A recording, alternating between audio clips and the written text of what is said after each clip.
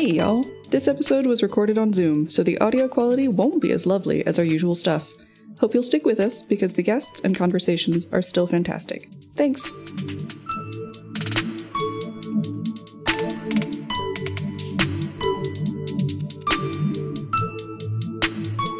Hello, and welcome to InQueeries. You may be asking yourself, what is this podcast about? Well, inquiries are questions. We're asking questions about how facets of libraries and queer community intersect, but make it gay. We are your haunting guides. I am Shannon Prukop, she, they. And I am Michael Dunbar-Rodney, pronouns he, him. I am Lisa Pouchot, pronouns she, her, ea. And I am Dacre Lambert, pronouns she, her. And we have joining us today, William, the creator of Hello from the Hallowoods, podcaster. And we are extremely pleased that they have decided to join us here on our podcast. William, thank you so much for being here. Of course, an absolute pleasure. Thank you so much for having me on. I am a huge fan of the Hallowoods podcast, and I have introduced my fellow casters here to it. Although Shannon, did you know about it beforehand? Yeah, Shannon knew about it beforehand. I definitely did. So, William, why don't you tell us a little bit more about yourself and about the creation of the podcast? Absolutely. Let's see. I am currently a queer horror writer. In addition to making the show, I'm also working on novels that are somewhat related to it. But when I was first setting out, I was working a marketing degree, and I was not in love with that marketing profession. I knew that writing was something I wanted to do. I knew that at the same time, like exploring these themes of queerness and horror was something I wanted to do with that work. But I figured that it would be very difficult to just start shopping around a novel and like try and get that published as a first-time author. So the idea occurred to attempt that through the audio medium instead, and offer a story that anyone could listen to for free, that people could tune into every week to sort of hear updates and revisit these same characters as they go on the journeys. And I thought it would be a fun way to improve my writing and at the same time, hopefully have some people tuning in and like engaging with the story in real time. The idea really appealed to me. So after flipping through like 5 different possible mediums to try and tell this story, audio fiction was the one that I really settled on. And at this point, I've been doing this for 2.5, coming up on 3 years. As we sort of near the end of our 3rd season of the show. And with any luck, I'll have the first tie-in novel coming out sometime next year, if I'm very lucky, to like move through that process quickly. So yeah, that's a little bit about me. Oh, thank you. The almost 3-year anniversary. Oh yeah. Great way to celebrate potentially getting published. Congratulations, by the way. So that's a lot of work. But one of the things actually that additional audio that my coworker found was an interview that you did regarding Pride Month. And Dacre, I think you had a quote that you found particularly impactful. Yeah, hi. And before I go on to that, I just want to say I have attempted several times to listen to the podcast, and I just find your voice so soothing that if I listen to it at night, I end up falling asleep, or my ADHD is so bad that I just can't follow along. But Lisa sent me a wiki for the podcast, and I've been reading through it, and I'm just really excited about your books because for me, that's a medium that my brain can handle. And I just think your brain is so beautiful. So I'm really excited to have your work published so I can indulge in it in the same way that Michael and Shannon have been able to through the podcast. That's very sweet. And before you get on to your question, I'll say, a surprising number of people use this show primarily as a sleep aid. I'm not sure what it is about it, but There are It's your voice. some of our lovely listeners are like, I've never finished an episode completely, but I love the show so much. And then secondly, that is one of the reasons we have, like, early on, I wanted to make sure that we're providing actual transcripts for every episode as well. That way, not only people who just like to follow along, but people with audio processing disorders, or people who are hard of hearing, are able to like enjoy the show to some degree anyway. But I definitely relate when it comes to like reading things online versus a book. A paper book is still my favorite way to read. So yeah, I feel you on that front. Okay, so the part that we want to ask you about from the video that we found, Lisa actually found it when going through your YouTube videos for the podcast. And it was a message that you had put out about Pride, specifically during Pride Month. And so I want to read a portion of that really stood out to me. All of it was really heavy, but beautiful, and also very validating, and just felt really close to home, I think, for all of us. As queer people, a lot of our struggles are very similar, even though we live very different lives. And I think that's really important to acknowledge. And so, the piece that I want to ask you about primarily, and if you don't mind, I'm going to read the section that I want to talk about. You tell your listeners, this is supposed to be Pride Month, a celebration of queer joy, but it feels harder to celebrate this year when queer communities across the US are under attack.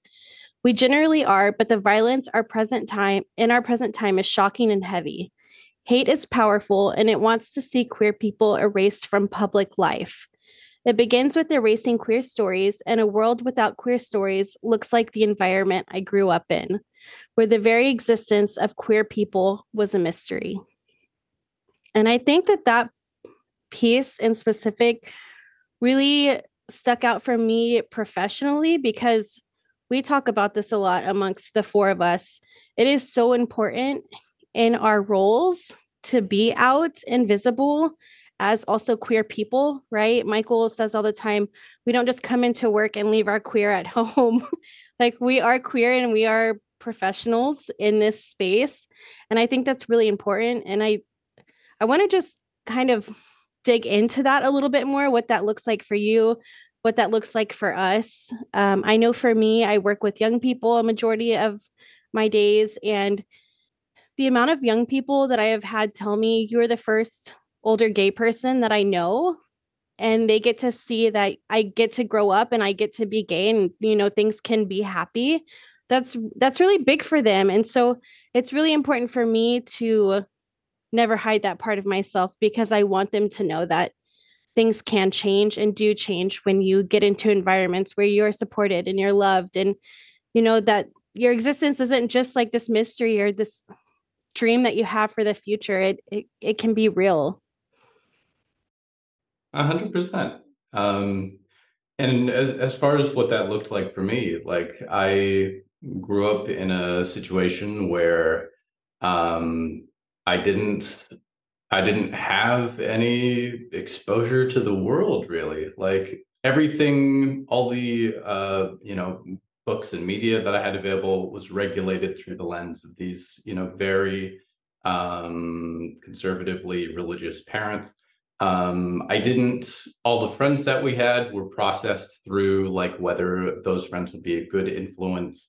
All of the people that we knew were like people that had been sort of approved because they fit within the purview of like this homeschooled, very fundamentalist like worldview that they wanted to shape. And as a result, I didn't know any queer people for the majority of my young life. I grew up only knowing of them as a hypothetical, and only knowing of them as someone, that was on like God's big sin list. And so it was a really difficult period, like emerging from, what was almost like a cult environment out into the real world at like 16 or 17. And then having to realize like, oh, my worldview has been like completely defined by this up to this point. Even if I'm not part of this anymore, like the way that this has skewed my perception and skewed my feelings lasts a long time. And so like learning about queer people and learning about queer life and queer joy was something that just took so much time to process because I was starting from scratch. And that's something that could have been avoided if I had had access to the kinds of stories that I'm trying to tell today, the kinds of stories that I get to read now. Like I could have grown up knowing what all that looks like. And I could have found my own self so much sooner. So that's one of the kind of reasons why I focus on queer storytelling specifically, is because I want to do that kind of story that someone in my situation would be able to read and be like, oh, maybe I feel this way, and maybe it's okay if I did. I do want to say, in listening to it, especially the intros to each episode, are so poignant and sometimes such great encapsulations of identity. Like episode 2, Dog's intro with the crystalline dog, I honestly teared up. I was like, yes, that's what non-binary can look like. Also made me think of Emma Frost, side other thing. But on that subject of, I wasn't raised quite as sheltered, but it was still pretty bad. And coming into it later feels weird because it seems like everybody else already has all the words, and you're like, maybe, I don't know, possibly it could be this. Hang on. But on a related note, queer joy.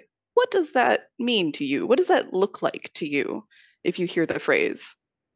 Yeah, I mean, I expect if you ask any queer person, you're going to get like a slightly different interpretation. But what queer joy, for my particular background, at least looks like, is the opposite of queer guilt. It's like you come from a situation where the idea of being queer is so skewed in this idea of something you should feel ashamed of, something that you need to seek repentance for, something that is inherently sinful and bad. And then, all the people in your life at that stage are telling you that's something you need to avoid, it's something you need to change. If you do feel any of these feelings, you need to keep it very quiet and you need to keep it very contained. Maybe, sure, whatever non-binary, you could be non-binary, but just please don't tell anyone, don't change your pronouns, don't change your name, like just be normal on the outside so we can ignore what's on the inside. And for me, queer joy, it looks like the opposite of that, and being able to just as bravely as you feel, express how you feel to the outside world, be able to walk around in your own skin, and be able to show the world the person that you feel like on the inside, and not, I think, be influenced or dampened or suppressed by kind of the environment around you. So queer joy for me looks like being proud of those things and being open with those things, and sort of presenting the world with the face that was always yours to begin with. I love that. Thank you so much. I want to ask you about one other piece in that kind of ties into your idea, your feeling of queer joy, which is this idea of being free from the shame that you grew up with, or like, the opposite of guilt, of how you felt growing up and having these feelings and not necessarily being able to be yourself. I think that's one of the biggest challenges we're facing right now in our profession is these stories are trying to be hidden again, right? These folks are wanting to bury these stories. And for me, that feels very scary for varying reasons. But one of those is because sometimes the only access that young people have to see themselves is through literature or media. And that is such a critical piece of our work. And I think it's so important. There's a quote that says, shame dies when stories are told in safe spaces. And I just think that books and media provide such a safe medium for that to happen in, that I'm just really thankful that so many queer stories exist on paper now and exist through media like what you put out. That didn't exist when we were younger to the capacity that it does now. And that's something we talk about a lot too. And I think all of us remember the first time we saw ourselves reflected in some type of literature or medium that we were consuming. And I know that there are listeners of your podcast that don't have other outlets like you did, but that can see themselves and know that, they're not the only ones and they're not shameful for being who they are, right? And that one day maybe they can be who they are fully without having to hide that part of themselves. So I think it's really important that you do this kind of work. And I think that this kind of work supports our work, right? Because we can only do so much in our professional capacity. And depending on, who is guiding your organization, if you're a library, that makes a world of difference too, but you as a free person can do what you want with what you're producing. And I think that our two pieces of work really go hand in hand in supporting each other. And I just want to say thank you for doing what you do, because it is really important. 100%. And likewise, I'm continually amazed now in the literary space in general that very queer stories are, looking at the Twitter drama with "This Is How You Lose the Time War" a month or two back, and the fact that this essentially sapphic love story, genre bending piece of fiction, was at the #1 Amazon bestseller list for fiction, I think. That would have been sort of unthinkable to me back, in when I was when I was growing up. And in particular, I've been really thrilled as I've gotten into this space to see how queer and how celebratory the audio fiction space is in particular. I think we owe some debt of gratitude to a show called Welcome to Night Vale. It was one of the first horror fiction podcasts to really pick up on a serial nature where you tune in every week and get the same characters. It established a lot for the format, but it also established 13 years ago, I think, that queer representation was something that was going to be present in the space, and it was something that was going to be okay in the space. And they set that bar for queer representation in audio fiction so early that it's really become a little bit of a haven for queer storytellers since. It's hard to shake a stick and not hit a show that doesn't have some kind of queer representation within the horror audio drama sphere. So I'm very thankful to see that, and it's incredible to me that all these stories are getting told. It is true also that, under the pretense of this, kind of libel that's thrown at the gay community in 2023, that certain parties are trying to restrict books from libraries, or trying to ban essentially what reading material is available to kids. And it's not exclusive to the queer community. We also see attempts to erase Black history that way. Attempts to sort of sweep certain things under the rug by removing children's material that talks about those things in a way those kids could understand. It's not that they're wrong, because the minds of kids really are shaped by the material that they come in contact with early. And if that material teaches them about the world in a certain way, that might stick with them for life. If they learn things in fiction at 7 or 8 years old, they might remember that forever. If they were to see a non-binary character in a show, then 5 years later, they might be like, oh, I have a point of reference for this feeling that I have. I remember reading a story about that. I could always see myself in that character. Now I understand why, I guess.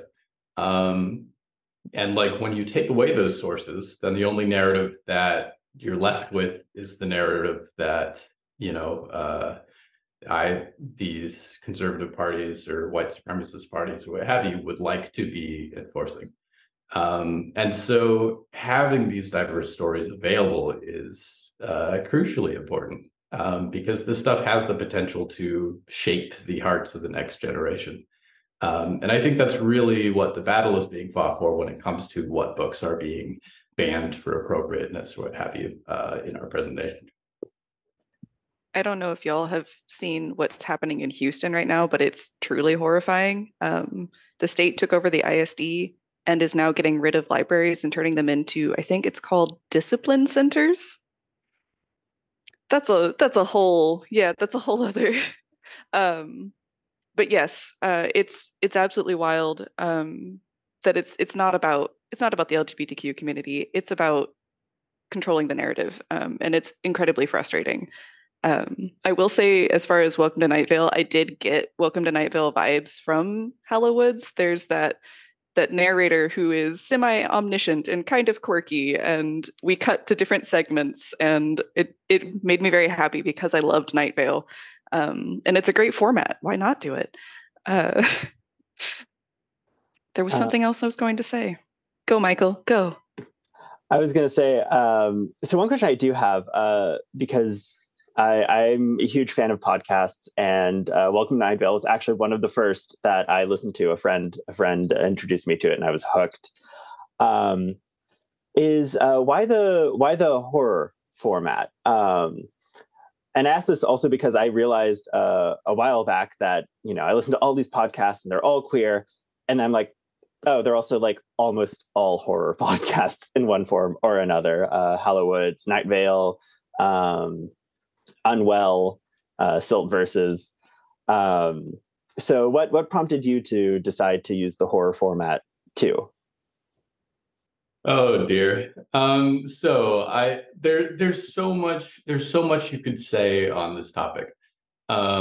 So before I go on a big rant and I lose like all my points in bullet points, I would say there's a couple things generically, and then there's a specific reason for me. Generically, there's something to be said for the way that horror has always pitted the normal against the other. Whether it's a Frankenstein or a Dracula, or a werewolf or a Mothman, there's often the narrative that normal life is happening and then something transgressive comes in and needs to be destroyed. And queer people, seeing themselves in that, instead of identifying with the mob with pitchforks, as they probably should, they identify with whatever the Frankenstein or the werewolf or the Babadook is. And then for them, it becomes a story of wreaking havoc on some mundane lives, which many of them could relate to anyways. So queers love horror, long-standing, long before audio drama.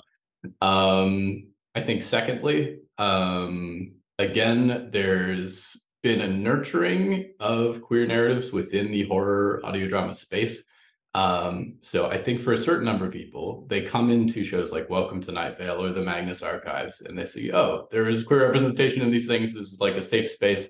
If I want to tell some stories that are in this same area, like it's gonna be, okay, I know there's an audience. I know there's people here just like me who want to listen. I will say for me specifically, I frowned on horror for a long time. I thought it was the domain of like sort of petty slasher movies, and it was all about people who like, practical effects blood from the 80s. And I didn't really understand like what the nuance behind horror is. Thought it was just to be scary. I wasn't particularly interested in it. And I didn't grow up watching a lot of horror for aforementioned reasons. So as a result, it took me a while to really step into this genre. I think what changed it for me was that originally I was spending a lot of time in animation. I wanted to be the next Rebecca Sugar or Pendleton Ward. I was pitching ideas for animated shows, and I still love animation. I love hand-drawn animation so much. But while I was sort of doing my due diligence and watching as many of these shows as I could, I came across a show called Over the Garden Wall.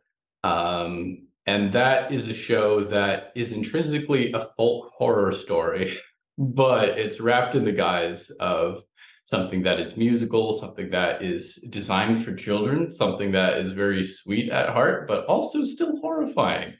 And there was something about the balance between the sort of very frightening and like very kind nature of that show that really piqued my interest.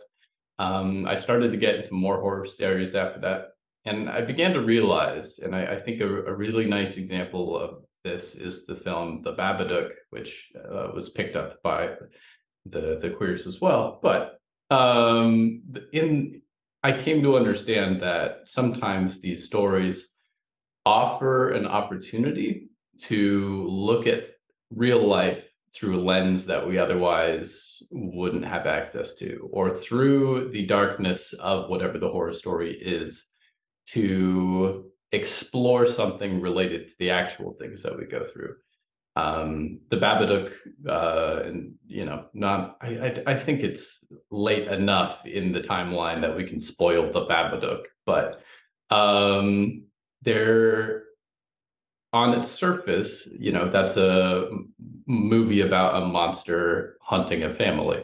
There's a picture book involved. There's a lot of screaming children. It's a parent's nightmare. But beyond that, it is also a story about grief. And once you look at it through that lens, you begin to realize that the way the Babadook behaves in that movie and all of the actions that it takes regarding this family is also in some way a metaphor and an exploration for the way that grief leaves an impact on, the members of a broken family left behind. And that kind of storytelling really got to me because it was an opportunity to talk about these things, but through the veil of fiction and through the veil of the fantastic and the terrible. And so when it came to sort of what I wanted to focus on in my own writing, I had done a couple stories that were, got published in various like little anthologies and publications, but they were mostly just sort of generic horror fare. And I was like, this is not quite where I want my focus to be. I want to be telling specifically queer narratives. And what horror provides is an opportunity to look at queer issues through the lens of this fiction and to explore some of these things that would be difficult to talk about otherwise. And to kind of go through the darkness in some of those moments, and hopefully find some light on the other side of those things. And so that was really the idea that prompted Hello from the Hallowoods, was trying to cross writing about queer themes and queer topics with sort of takes on horror tropes that we've seen over and over again for 40 or 50 years. I just Googled it. Babadook came out in 2014. I don't know why that hurt me, but it did. Go ahead, Lisa. Oh my gosh. I actually love that series or the movie. Feel like I grew up watching horror. My dad loved horror, and now it all makes sense to me because was also queer, and it all ties in now. And my mom hated it, that we watched every horror movie. But I want to just chime in really quick about your Pride retrospect. You also stated that you use stories and art to identify our place in the world. And you kind of just discussed that right now. And so, without giving away any spoilers for any new listeners, because I will be honest, I am new to podcast, like listening to them. I've been asking my colleagues, like, what's the starter point for me? So anyone who's just starting out, any new listeners for you, William, I don't want to give it away, but we noticed a few librarians in the series, such as Jonah's father, and a couple other things that have to do with libraries. So what was your process in forming these characters, and how has libraries shaped your life? Yes. In the show, I don't think it's too much of a spoiler to say it shows up in episode 2, I think, for the first time. There is a library called the Downing Hill Public Library.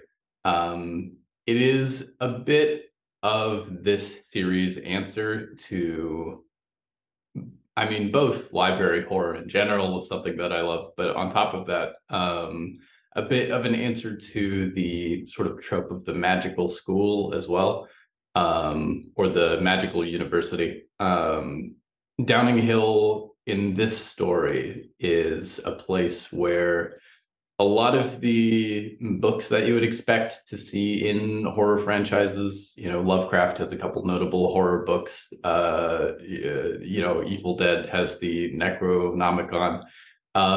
But Downing Hill is the kind of library where all of these books have been carefully removed from public life because they were destructive and cause evil wherever they go. And then they've all been conveniently stored in one place.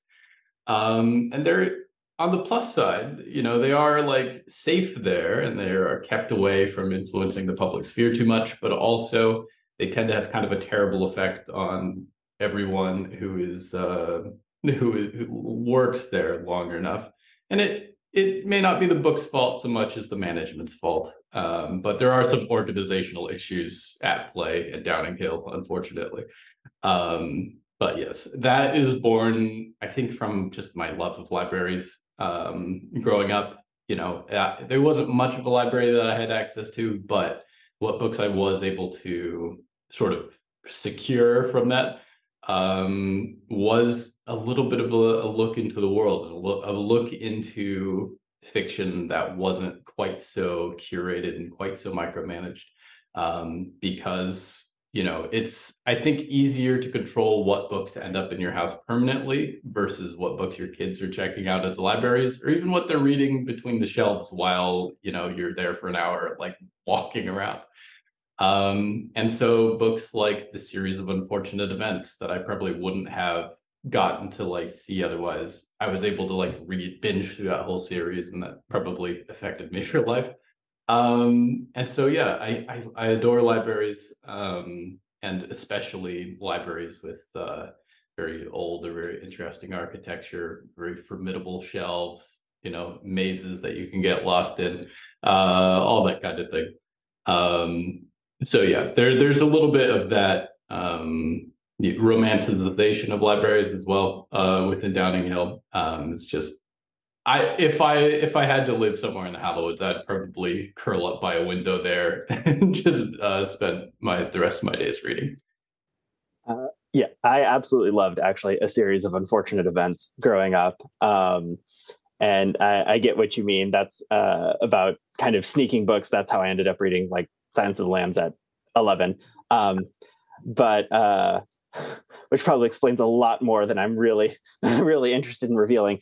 But so it's one interesting because I'm wondering, how did you, to piggyback off of Lisa's question, how did you envision the people who worked at Downing Hill Library? Yeah, actually, let's go with that, and then I'll have a follow up. Actually, Mix Wellman, this is an intervention for the way you've written every librarian in this show. There's secret reason. Exactly. we have some grievances to discuss. Now we've gotten to the heart of the matter. Yes, exactly. I hate to say this to a room full of librarians, but there's very few good librarians in this show. That we've met a notable few. You mentioned Jonah's father. He was a former librarian / teacher at this school. He's been sort of horribly affected by an artifact that he took home. There's a director who is, if you had to point at a problem in the place, it's probably her. She's very interested in using everything that she's hoarded to specifically direct certain people to do certain things and kind of expand her sphere of influence. And that's probably not what a learning institution is about, but she has kind of co-opted it from the original owners. And then there is, a couple of like professor types who live and work in the library, teach classes in addition to tending the material. And if they do have a heart of gold, it's very small and very hidden beneath a lot of dust that lives in the ribcage. So you are somewhat lacking in great library representation. And then there's the great static-headed librarian that guards the entrance. So yeah, no, I'm sorry, you're pretty screwed for good options there. I mean, fair enough. There are worse things than being associated with an amazing like magical school.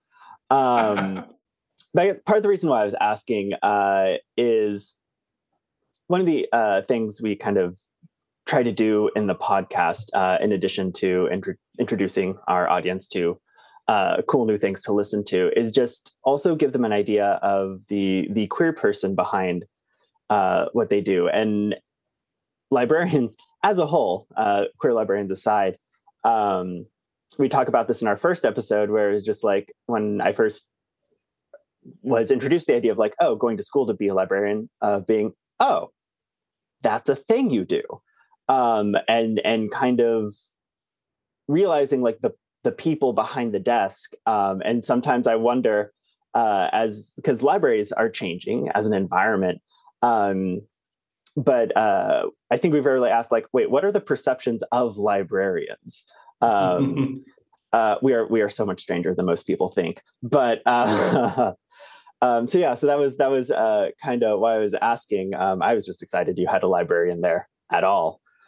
I will say, like, the thread of this library and its effects, like, although maybe not entirely positive in the first like 3 seasons of this show, it is something that's funny to me, because in a certain light, a lot of the magical knowledge that people have, the knowledge about specific like topics and the plot and the show that they need, resides in this library. And as a result, like, people are able to gain access to these certain things.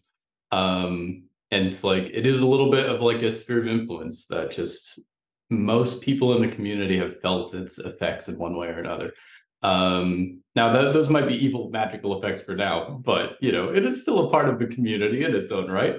And also the topic of like where it goes in the future, hopefully will be a more positive place.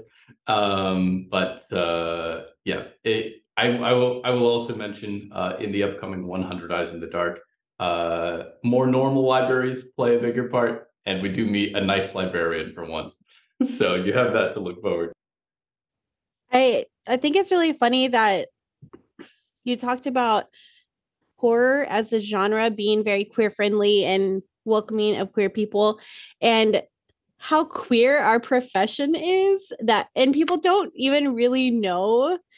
So yeah, it's funny. And like, I don't even know if when you put librarians and libraries in to your work, you even knew that, but it's beautiful and ironic, and it makes perfect sense for us as queer librarians that our profession, which is so queer, if you're on the inside, that is in that space. Why do you think it is that the library, I hesitate to say industry because I'm not sure that's quite correct, but why is it that the library profession has attracted so many queer people? And do you think that's always been the case, or is that more of a recent development in sort of modern librarians? Yeah. So I wouldn't call it an industry, because that would imply we make money of any kind.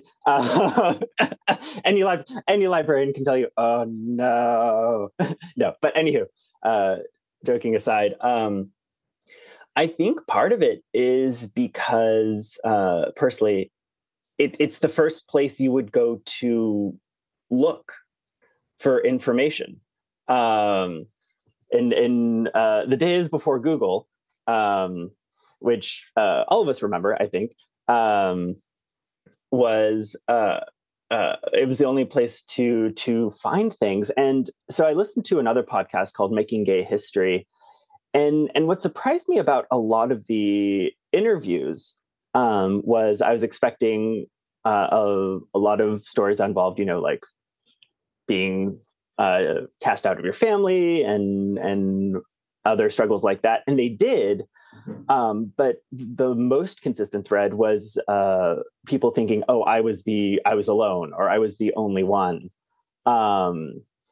and until they find either like a book or a group or something like that, and reading Alison Bechdel's graphic memoir, that was the first place she looked. She's like, "Oh," she realized, "I can look up homosexuality in the library." And fortunately, the catalog has vastly improved since then. But I think part of it is just it's the first place you could go to find yourself in a way, or find yourself reflected. And then probably I feel it shoots off from a desire to make that available to other people, or to find other people who are looking at the same things you are. And for me personally, that's kind of where it comes from. I know the American Library Association was the first professional organization to advocate for gay rights, a fact I am extremely fond of. So I think it may just grow from a need for community and a need to know and to find others like yourself. Absolutely. I think it's also... Oh, go ahead. Well, and before we move on, shout out to Alison Bechdel's Fun Home. I can see so much of myself in that, and it's such a lovely piece of work and insight into her life. And then also shout out to Craig Thompson's Blankets for much the same in a religious sense rather than a queer one. But yes, you were going to say, Shannon. And my experience of the library field is we're all weirdos. This is a field that attracts unusual people. We tend to all have strange hobbies, or we came to this from another career, or like it's something about library work that attracts a certain kind of person. And I think that has naturally meant that queer people are like, oh, nobody cares who I am attracted to, because they're like, oh, librarians are weird, we don't talk to them. Or just because, like, in general, you get a room of librarians together, we're just going to be very unusual people. So I feel like that's a little bit of it too.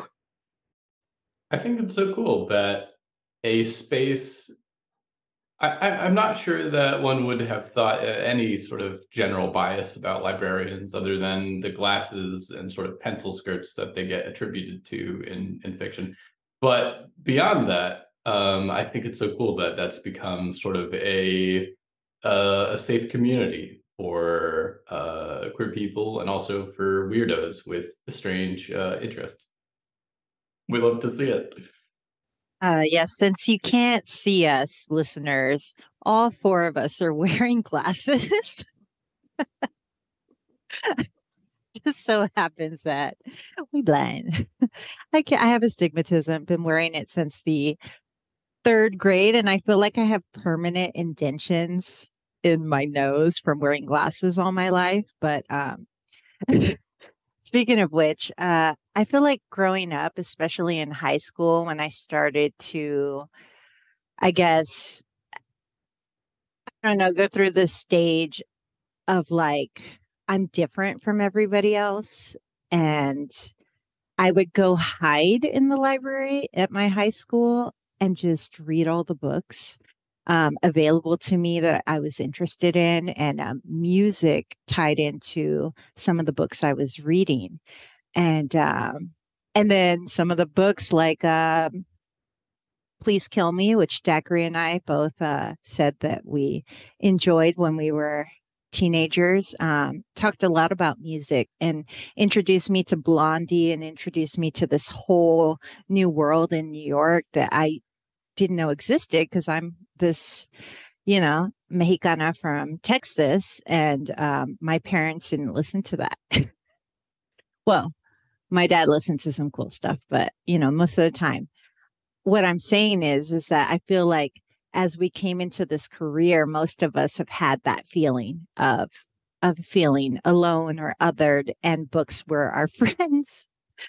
And so I feel like that really tied into how safe we felt at the library, or I did, and how I kind of wanted to revisit that and give back to the community that really needs us right now. 100%. And I think especially for those of us that weren't, by the time I was growing up, the internet was not really a thing up until sort of my last few teenage years. Like, I didn't grow up having, I think if I was allowed, I could log on and like send an email and then log off again. And that would be like sort of my internet access complete. But it's very, at that time, like the library was one of the only places I could go for like sort of unmonitored stories that I could read. And it was really like a way to explore the world outside of my own sphere. It's interesting now in this day and age where every 8-year-old has a TikTok account that young people are so able to like go connect with resources on their own.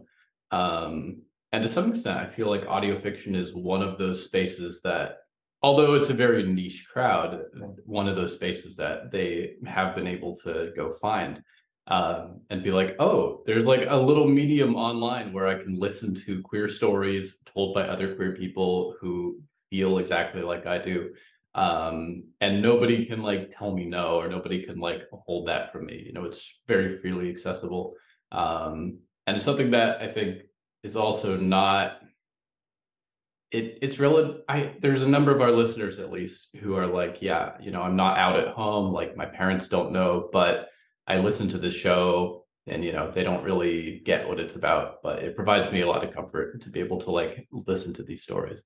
And that's hugely rewarding. I'm glad it can be there for them, but I think it's neat that there's a medium that they can get to that, similar to libraries, I guess, lets them take a little bit of a peek at the world beyond their immediate household. And yeah, for sure. And I'm just thinking of like the sheer variety of the characters and stories that you're telling in Hallowoods. When I applied to grad school for my MLIS, I had to do the statement of purpose, which was, oh my goodness, that was intense to write. But I was going in for archival work initially. That was my specialization. And I was trying, of course, to think of, okay, how do I grab their attention without it being dry and academic? And I was kind of looking into like trying to self-examine why archives? Why did that snag me? I do love the public library too, though, actually. To anyone listening, this is a great place.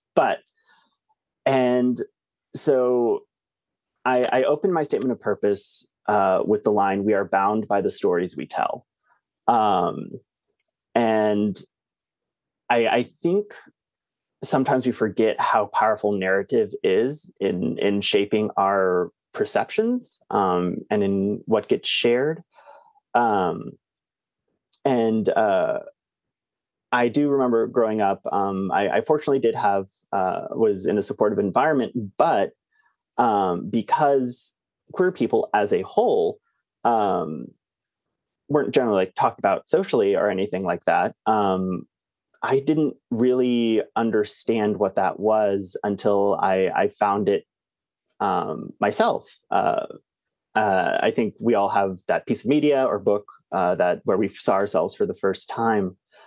But I found that even within the community, there were certain narratives that we told that did also exclude other parts of that community or other aspects of the community. I remember for making gay history, hearing an interview with one of the women on there, and she was like, yeah, at the time, lesbian society was like you had butch and you had femme, and like you were one or the other.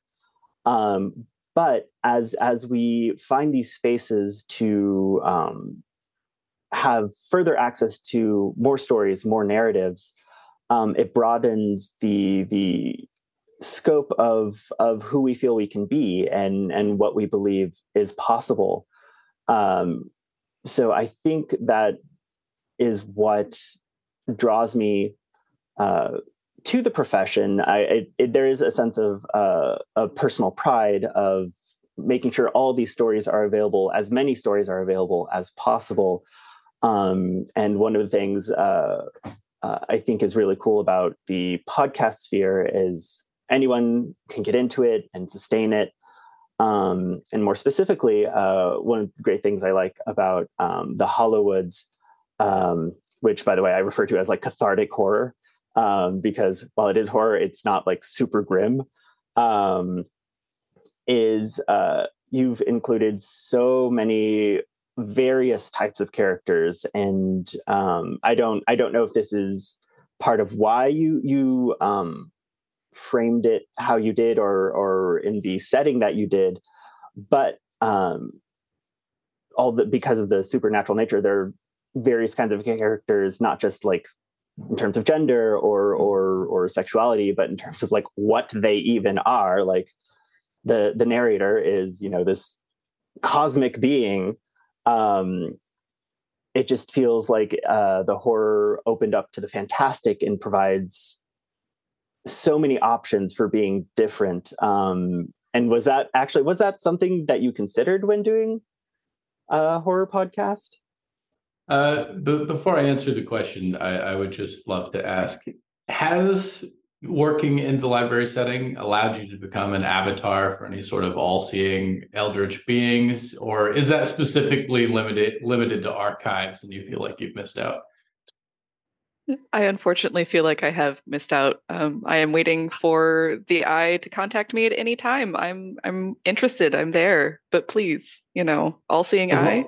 The library field is ripe with people who'd love to be a strange little eldritch nightmare. So, any eldritch gods looking for new fields, come and like call. Do something freaky with all the bookshelves, pages rustling. But that said, in response, one of my favorite ways that I've seen a listener sum up the show is Hello from the Hallowoods is a show that constantly asks, like, what does it mean to be human, or is it okay? Is it okay to be this thing? And then the answer is always yes. And it's interesting in the Hallowoods, at least for me, because there is both literal queer people in the show. There are people who talk about on the show as being aromantic or asexual or pansexual or polyamorous, or whatever that means to them. But then on top of that, there's things that are queer, sometimes both literally and in metaphor as well. Diggory Graves, for instance, was one of the first characters that really graces the narrative. It was one of the stories that really made me want to tell the Hello from the Hallowoods. And Diggory Graves is both non-binary, but they are also a Frankenstein's monster sort of thing. Descended from a long line of Karloff and Edward Scissorhands type tropes. And as a result, like, they are both dealing with the non-binary feeling of sort of drifting in between points of gender identity, or trying to find their own identity within that. And then on the plot side, they're trying to figure out their own identity as an amalgamation of all these different parts that comprise them, and a little bit of all the different people that they used to be. And so as a result, like, sometimes the metaphors get very mixed. Sometimes the representation is literal. Sometimes it's more inherent in the themes of the story.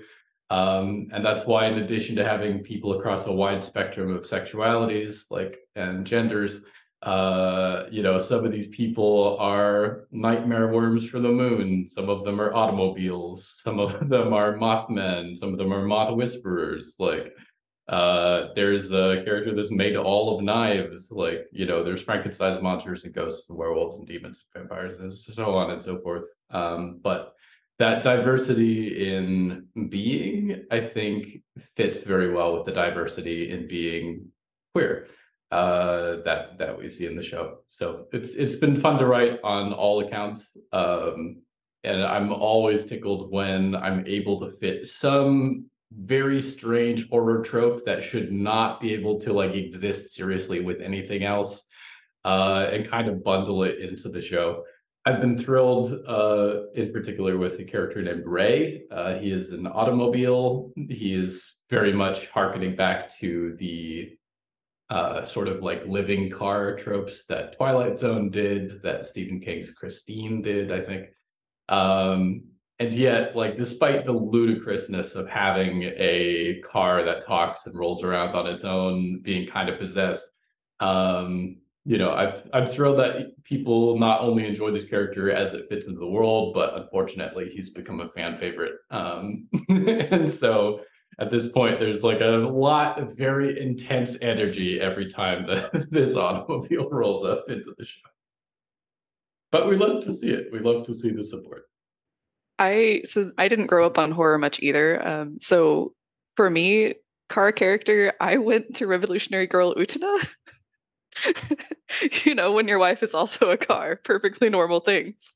So I was like, yeah, sure, why not?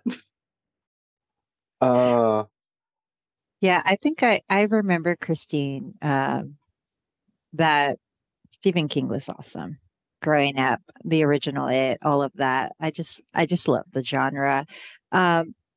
So speaking of podcast and things that influence us over the years, do you remember your first possible audiobook or series that inspired your love for narration and storytelling? So, for example, when I was growing up, we only had PBS and things like that. So I'm a big Jim Henson fan. And so I don't know if you remember The Storyteller, Jim Henson Storyteller, but it's pretty amazing series. It's pretty old school, but wonderful narration. And I just wanted to know what inspired you. Yeah. I specifically, there's probably 2 or 3 points of reference that really made an impact. For the actual narration of the show, which I know is not quite the question, but a big quality of it comes from watching The Twilight Zone.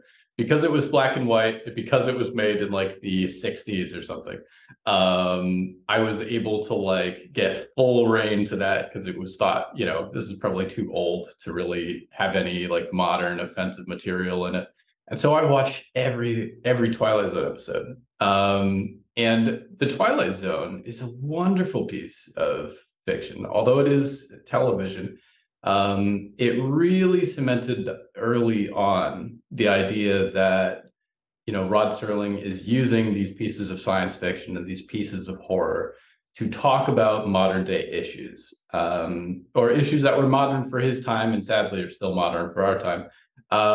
And so that really stuck with me. And I think that influences the show to a big extent, because Hallowoods looks at things through the very similar lens of fiction sometimes. But that said, one of the consistent things in A Twilight Zone is that Rod Serling is this unnamed narrator that stands in the middle of whatever the opening scene is, completely unseen by all the mortal beings passing around him. And he narrates the beginning of that episode and what's happening. And then usually shows up back at the end. But that was really the trope that the narrator for the podcast, Nick Ignick, is. He is that all-seeing, omnipresent, invisible narrator who is in the scene with the people, but he is telling you what the story is. But as far So that really influenced the character of the show a bit. But as far as my first actual like audiobook type experiences, before podcasts, there were big binders of audiobook CDs that you would play one by one on long road trips. You'd unclip that brittle plastic clamshell and you'd flip through those discs and they'd all be out of order and you'd be looking for number 5 and eventually you'd find it. And if you didn't, then you were just going to skip a couple chapters. But we went through 2 big series on our long car rides. And then when we ended, it would be right back to the beginning of something else. So unfortunately, I can't recommend either of these because one of them was focused on the family, Radio Theater's A Chronicles of Narnia. And that is, to this day, one of the best renditions of Chronicle of Narnia I've ever heard. The voice acting is fantastic. It captures the last battle. That was the Avengers Endgame of my childhood. But unfortunately, Focus on the Family currently puts all of its money towards anti-LGBTQ effects in the USA. So I can't recommend supporting them at this point, but I swear we listened to Chronicles of Narnia entirely, probably like 20 or 30 times. On top of that, the other one, which I also can't recommend, was a series called Jonathan Park. That was very close to audio drama format. It has different characters, a full voice cast that are talking back and forth. They use sound effects, they use scene setting. There's no narration, like from a third-party narrator. And so that was very early on an exposure to essentially what full cast audio drama looks like. Sadly, we're a one-person show, and so we cheap out and we use me for most of it. But Jonathan Park, while a gripping drama for our age group, is unfortunately about a family of creationists who travel around the world telling evolutionists why their ideas suck, and debunking all of those petty evolutionary beliefs with the word of God and the power of love. And so in retrospect, there's not a lot of great themes there either. But shout out to Miles Morgan, atheist villain extraordinaire. Will always be my hero. Hey, some listeners gonna like tap into that because honestly, I am the oldest one in our podcast group. Just to let you know, I have 2 older brothers. One was 1973, other one's 1977, and we're not that far apart.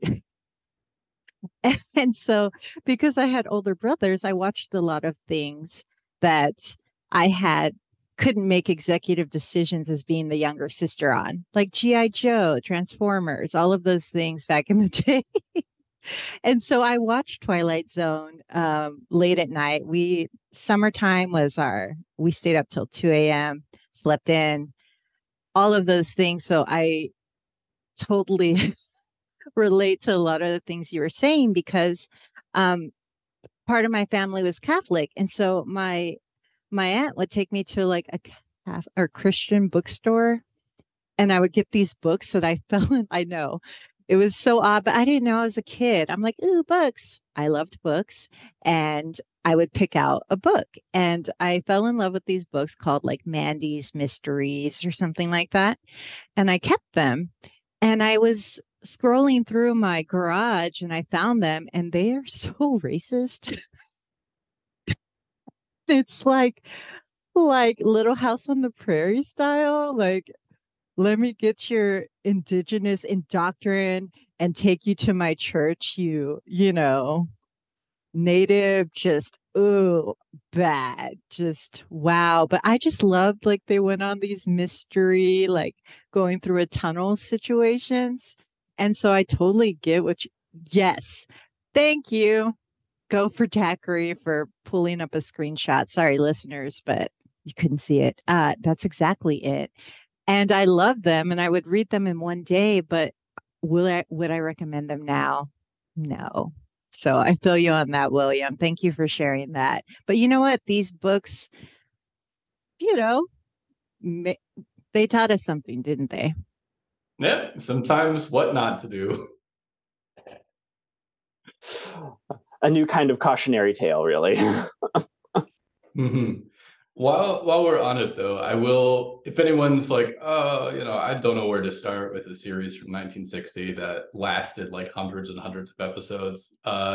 There is one Twilight Zone episode that really left a mark on me called Nothing in the Dark. It's an episode about an old lady.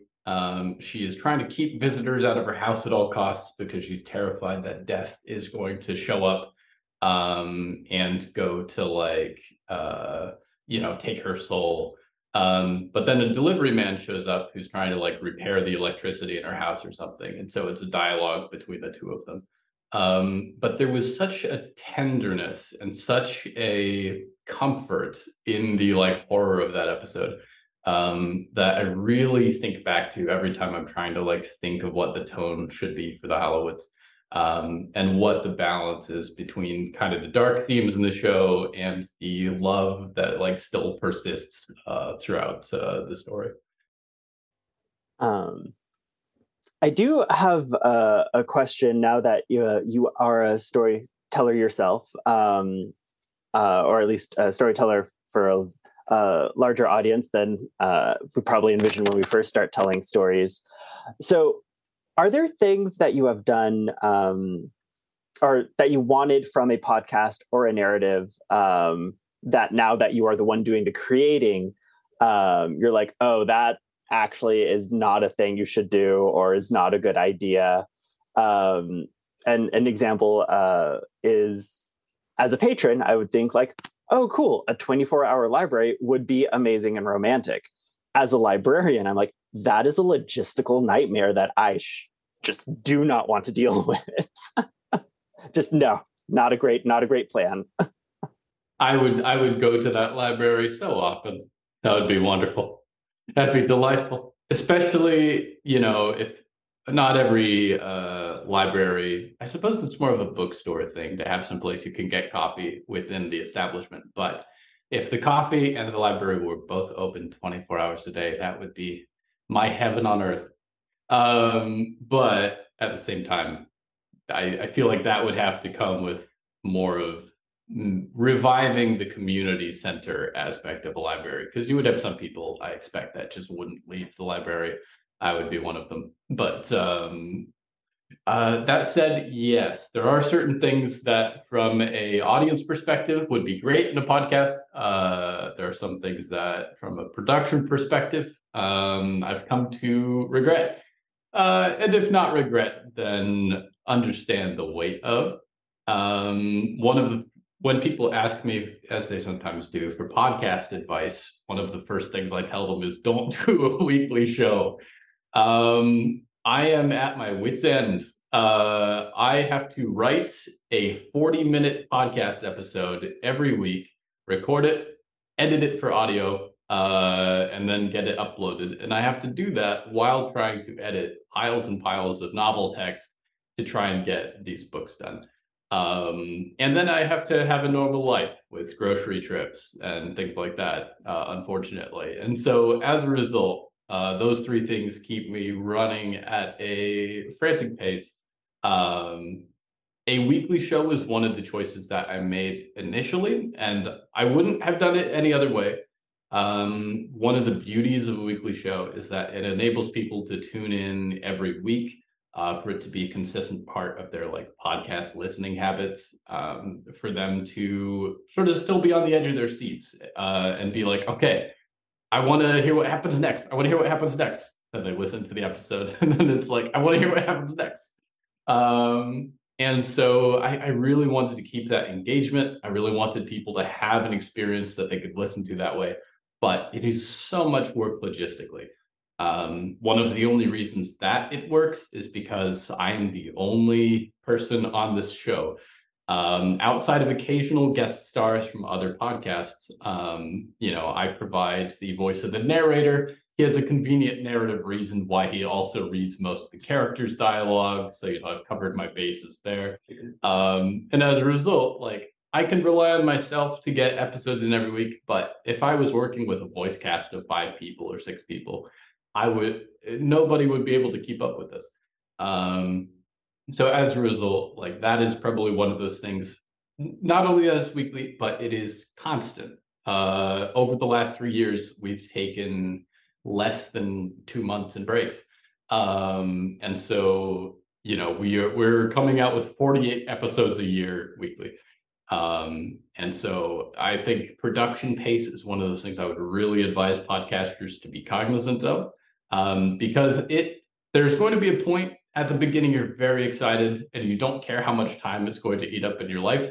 But there will come a point about 3 or 4 months in where suddenly you have other commitments. Suddenly you're taking on more work. Suddenly, I don't know, your dog is with child and you need to raise puppies or something.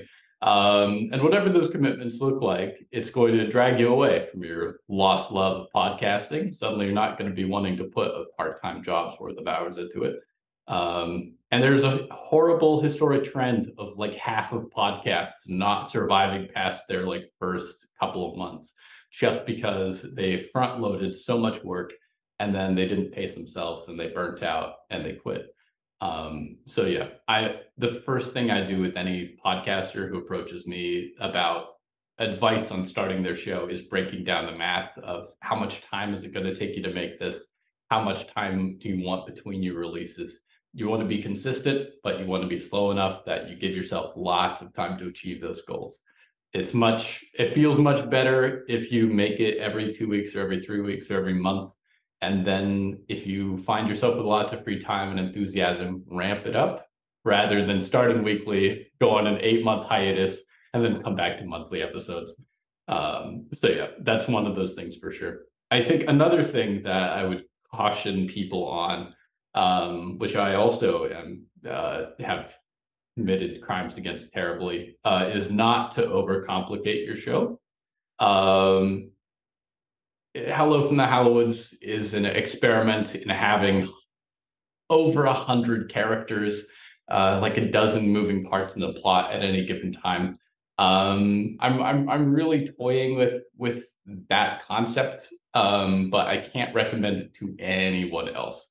It makes the show very dry. It makes the show very dense. And although I think we've done an okay job, like making it so that every storyline is distinct, there are some people who just like don't quite click with the show, and aren't used to like dry long format stuff, and that's totally okay because who would be? But that said, my other advice would be don't tell us about the world. Keep it focused on a few core characters. We don't need to know the entire history of your magical city at the start. Just keep it with a small cast and let us learn about the world through their perspectives. And that's generally going to be a better way to like grow the world of your show rather than like start with 50 different moving parts that nobody's going to be able to like keep track of. That's what note cards and string were designed for. But oh, okay. Well, at least I know pacing wise, we did one thing right for sure when we started this, everybody. But okay. Yeah. No, honestly, I feel like the podcast is definitely, yeah, there's a lot of moving parts, but it feels very well blended and seamless in the way you bring it in and out. So you did good. So don't worry. Don't feel that, that didn't work out so well. It did. Absolutely did.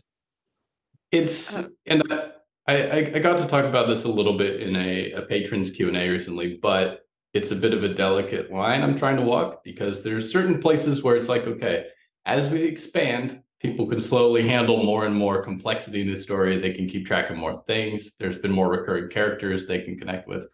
But sometimes that means that we're already at such a capacity. I don't want to burden people with trying to remember another 12 names out of the Blackwood Coven or another 5 librarians at Downing Hill who are just nice, normal people. And so, there's a bit, sometimes you'll realize like, oh, there's a whole community represented in the show by like 2 characters. But that's to help just keep the memory burden down on the listener a little bit when possible. You were starting to say something there, Shannon. I was, and I don't remember. So instead, what I'll say is Where can people find your work? How can we support you? How can we give you money? Let us give you money. Yes, well, if you're listening to this, then you're probably listening to the wonderful media form known as a podcast. So wherever you are listening to this, you can open up a search bar and type hello from the Hallowoods. Hal is spelled like the hall in your house, or maybe hallowed as in holy if you're a nerd or a fundamentalist, and woods like your average forest. That said, beyond that, hello from the hallowoods.com. We've got a website there as well. So that's a second place you could go for links and such. On top of that, I do run a Patreon account at patreon.com/Hallowoods, I think. And that would be really the main way that our show continues to run. Early on, there was a choice that I don't want ads on this show. I don't want to have to interrupt my critiques of capitalism with reading ads for mattresses and meal boxes.